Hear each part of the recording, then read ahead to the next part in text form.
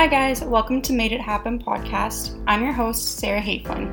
Made It Happen podcast is a series highlighting young female founders who took a chance and launched their own business. Through interviews with young female entrepreneurs, Made It Happen is dedicated to inspiring others through stories of those who've experienced going out on their own firsthand, discussing all the highs and the lows. It can be easy to see the glamorous side of starting your own business through the internet and social media, but what does it really take behind the scenes to launch and run your own successful business? Hear how these inspiring female founders made it happen. So today I'm going to be speaking with Nikki Tai, who's currently a marketing manager for a service company, running social media accounts for clients on the side, and working on her own influencer accounts when she has free time. She calls herself the queen of writing captions and is an endless source of internet culture references. While we're talking about female-owned businesses, you guys have to check out Alpha Swimwear. Alpha is created by women for women and allows all body types to feel confident and empowered in their super cute, comfortable, and luxurious bikinis. Alpha isn't just another bikini brand, it was made for women like you. Self-love is their priority, and all the swimwear is designed and handmade in Canada. And right now, you can get 10% off your purchase using the code MADEITHAPPEN. Just visit Alphawear Boutique at ALFAWEAR boutique.com and use the code MADEITHAPPEN for 10% off your purchase. So I just want to start us off by saying thank you very much for taking the time to speak with me today. And I'm definitely excited to hear about your journey as an entrepreneur. Yeah. I've never considered myself an entrepreneur. This is exciting. So I guess how about we start off just telling us a bit about yourself and what you do? Okay, so I mostly work in the marketing world. I've worked at a bunch of different agencies. I actually started out in computing science as a web developer and then ended up finishing with a Bachelor of Commerce instead. One of the jobs I was at, they were getting me to do some of their marketing and I just loved it. So I ended up switching into it. Now I'm just a marketing manager for a service company and I do some influencing stuff on the side. And then I also just have a handful of my own clients, which I recently started. So plate's a little full right now, but it's fun. Yeah, absolutely. And I guess, so with your sort of own social media and marketing right now, what made you decide to start that? So I kind of realized that all this work I'd been doing for agencies, I was basically doing the work was just me, but at a 5 times the price markup, right? Because you've got all the overhead of an agency and all the cost. So I realized I'd be able to offer my services that were ultimately the exact same thing you'd be getting from an agency, but just at a much lower cost since I have next to no overhead. So I took the leap and just a couple weeks ago, I think, posted that I'd be taking on clients of my own and got a handful. So that's been fun, but new and interesting. And I think eventually it may spur into my own actual business, but yeah, just some freelancing for now. Yeah, absolutely. And I guess, so how has it been so far? I guess, how did you get your first clients going into that? My first clients going into that, I was actually contracted out by, which is funny, the 2 last agencies I worked for actually contracted me out. And then one of the businesses that reached out was a local business, actually a cannabis company, which is pretty cool.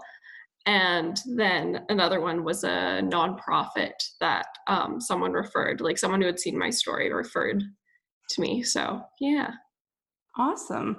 And so with your other side business as an influencer, how did you get started into that? I think I was in my first year of university when I saw a girl. This was when influencer stuff was pretty new. And I saw a girl from my city who was probably one of the very few influencers that Edmonton had at the time. And I was like, this girl is getting paid to post pictures of her outfits. What is this? So I basically just decided the goal. I was like, okay, I'm going to do exactly what this girl is doing, and started meeting up with local photographers and just kind of started out modeling just because that was the only way to get someone to take your picture for free. So I started doing that, and then I eventually met some blogger friends, and then we would take each other's photos, and it just kind of, grew from there. Awesome. So for building your followers, that just come along sort of once you started getting into doing those photo shoots, or did you have sort of a following before even that? I definitely didn't. I think I probably had like 1,000 followers when I started actually trying with my account. I think my account was kind of like a guinea pig account for like all the different like growth methods you can do. So I remember like the summer that I probably grew the most, like within, I want to say 2 months, I probably gained about 4,000 of my followers because I was running a bot that would like every photo that was posted with the hashtag YAG, which is, now I look back, that was probably pretty spammy, but like the thing to do at the time. So yeah, just a bunch of like scrappy growth methods kind of, and like obviously posting good content at the same time that people would like see my page and then want to follow. But a mix of those is kind of how I grew it. Oh, okay, awesome. When businesses or partnerships sort of reach out, like, is there any sort of considerations like you have to take beforehand, like deciding if that's sort of the right brand fit for you? Yeah, so I think just with everything that's going on right now, the amount of like influencer partnerships happening has like increased a lot. I've gotten a lot of emails lately, and a lot of them, I definitely have to look at the offer and see if it like aligns with my brand, but also right now if it's like distasteful. Like there are a lot of companies wanting, because right now I don't really want to sell stuff because the last thing people need right now is more things. So like the collab I recently did was with Hey You, because it was reality TV, which everyone wants to sit at home and binge anyway, and they said they would give everyone a free month, so that kind of made it make sense for my followers. And then the next partnership that I'm working on now is with Bumble. So once again, like a free service that lots of people use and can like actually benefit people without just like selling them like skinny teas or like other shit they don't need. Yeah, for sure. And that's actually super interesting, because I was wondering, I guess, with everything going on, if businesses are looking more towards influencers or if they're trying to cut back. So that's super interesting that they're definitely getting more into it, which makes sense too. Yeah, I'm definitely getting more emails than ever, but also more emails of brands wanting you to work with them for free. Like, which always happens, but now they're like trying to take advantage of the situation a bit to be like, it's hard times, work with us for free, please. Yeah. So I guess when that happens, sort of how do you manage that as an influencer? I think when I was smaller, I got like taken advantage of a lot more. Like I would just be so excited to work with a brand that I'd do it for free or for like one small product, even though it would be like hours of work. But now I just reply with my rates per post. And if they don't answer, then yeah, that's that. Gotcha. That's just for big companies. So if it's a local company, I'll usually just work with them for free or for whatever they want to do. Mm-hmm. And I guess, so when you were getting started and like even just making sort of the rates for your posts and different things that actually go in on behind the scenes, how did you sort of figure all of that out on your own when you were getting started?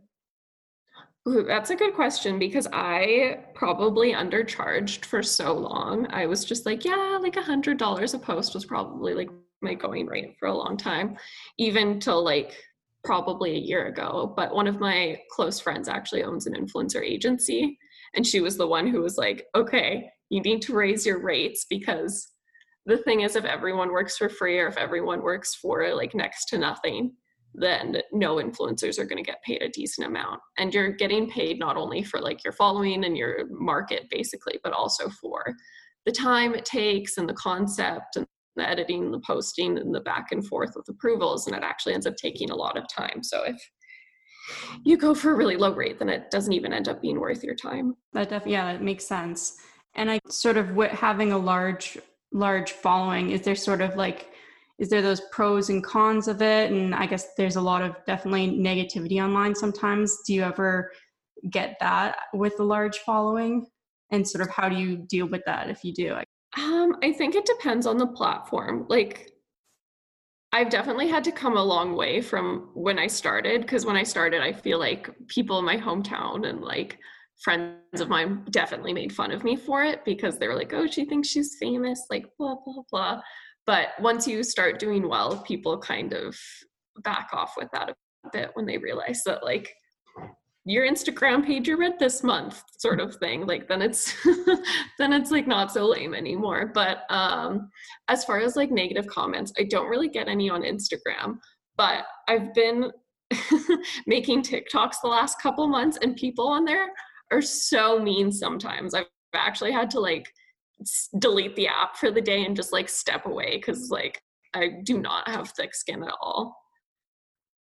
Wow. I'm surprised like with TikTok that that's sort of the outcome. And I was actually going to ask too, because like super interested as an influencer, sort of what you think of that platform, because it seems to just be taking over everything. And so like what I guess your opinions are as it as an influencer. Yeah, it's super interesting right now. As anyone who wants to like start from like zero, I would totally recommend going on TikTok because it doesn't matter what your following is. Like, your following and your views are like not that correlated on TikTok. Like, someone with 0 followers can go viral just because it's based on like a test audience and how the content performs with that test audience. Then the app shows it to more people and more people, etc. So even if you have a huge following and if doesn't do well with that test audience, then it won't have a large reach, if that makes sense. Mm-hmm. So yeah, one of my friends actually, she has only been doing TikToks for a few months, but she did it super consistently and like had a really good niche. And she's just about at 200,000 followers now. And that's just in a few months. Wow. Yeah, it's crazy how much it's actually taking over. Yeah, it's so hard to think of like good TikToks though. Like, it's a lot more strategy than like an Instagram post. Mm-hmm. A lot more behind the scenes than people think, I think, when they sort of see the videos. Yeah, it's hard to be consistent too because I only make one if I have like a good idea, which isn't that often. So I guess going back to sort of, I guess, your marketing and social media, where do you get the inspiration for your posts from when you're working with other businesses and sort of when you're working with different niches, I guess, how do you get in the mindset of that specific one when you're working with multiple industries? Ooh, okay. So what I do for all of my clients is I have like, before I work with anyone, we do a bit of insights and I have a persona. So it's it's funny because anytime I like switch to a different client and like working on posts for a different client, I feel like I become like a new person. Like, all of a sudden I'm like Brad who loves craft beer and has Oilers season tickets or like whatever it is. So I'm not like typing like Nikki. Like, I really get into that mindset. And then for inspiration, I spend a lot of time on Pinterest because I find just like, even just like mindlessly, if I don't have any ideas for posts, if I just scroll through Pinterest, like something will spark an idea. Yeah, definitely. And I guess I was also super interested. I saw that you were in New York for New York Fashion Week, which I feel like is so many people's like lifelong dream. Can you just tell me a bit about that and sort of what it was you were doing there and how that experience was? Yeah, so that was something I didn't think I'd be able to do because I'm not that big on social media or anything. But one of my friends who owns the influencer agency had gone to Fashion Week and just kind of knew how to get into the shows and knew like the ins and outs. So she kind of arranged for a large group of us to go. I think it was about 12 girls. And then she would just email the shows and companies and brands and pitch all of us all together, which is a lot stronger than if you're just one person with 10,000 pitching. And like, some of the girls there had like a few 100,000. So it was all kind of us like lumped in together, I think, that got us into more fashion shows. Awesome. And how was the experience for you? It was really cool. I went to a few shows, so they were very different. I think my favorite show it's called Flying Solo, and it's kind of like store that has a ton of brands in it. Anyway, I ran into Rebecca Minkoff in the bathroom, and that was probably the highlight of my trip. I was like, okay, no one else would probably care, but I care. That's awesome. And then I was also wondering, so we had met at the Community Foundations of Canada conference as the youth delegates there. How did you find out about that opportunity and how did you get involved into that? Okay, so that conference, I had never really worked with the Community Foundation before, but one of the ladies that worked there, I think slightly knew of me, and they were having actually an essay contest sort of thing to go to this conference. So I think the question was, how do you use social media to build community? I think was the essay question. So literally the day I think it was due, I found out about this, wrote a really quick essay and submitted it, and ended up going. Awesome. Okay. And I guess, so moving on, do you have any sort of future plans for, I guess, your business or as an influencer or anything like that you want to share? Ooh, that's a good question. I feel like we're all in such a transitionary period, I guess. Mm-hmm. I guess that's kind of a decision I have to make if I want to kind of keep going with my own business or going as an employee. I'm not sure. I don't know if I could ever see myself being full-time business owner, just because it's so hectic. I guess I kind of like the structure of a 9-to-5 and then having the other stuff on the side. So I'll probably keep doing that. And with my influencer stuff, I kind of like where that's at too. I can't ever see myself being huge on anything because I don't think I would be great at that. But yeah, I'll definitely just keep stagnant with my Instagram. Hopefully keep going to, once we can travel again, I want to go to every fashion week I can go to. And then I'll try to keep making TikToks because they're fun. I just need to figure out my niche and stuff. Yeah, definitely. And I guess you're definitely doing a lot right now. You said you'd have the full plate. How do you manage your time with doing all those sort of multiple businesses? I'm very much a scheduler. I plan out every hour of every day. And that's the only way I can get things done. The night before, I'll start a note on my phone and just plan out every hour of the next day. And I find if I don't do that, I don't do anything. When you work from home and you're kind of in charge of your own time, I find I really need to schedule if I want to be super productive. Absolutely. And so I guess just to finish off, we're just going to do a quick 30-second round question. So just say sort of the first thing that comes to your mind. Okay. Your go-to isolation activity. Playing with my dog. One word to describe your personal brand. Introvert. Your dream company to work for, whether that's social media or influencer, either one. Shopify. A book you'd recommend. The Selfish Gene. Someone you admire or look up to. My mom. The weirdest DM you've ever gotten. Oh my goodness. I have a whole separate, I have a personal Instagram account too, and I post all the super weird DMs I get on there. But a funny one I got the other day was a guy sent me a bunch of pictures of furniture, and then he was like, "Sorry, don't mind me, just moving into your DMs." Oh my god. The first place you're going after isolation. Vegas. Nice. Okay, so that's, I guess, all the questions I have for you. Is there any sort of final thoughts you have or anything else you'd like to share with the listeners? No, I love that this is what you're doing and showing women entrepreneurs. It's definitely something I'm passionate about, and I've noticed in the digital marketing influencer space that it's very women driven and there's a big focus on women, so that's great. Thank you.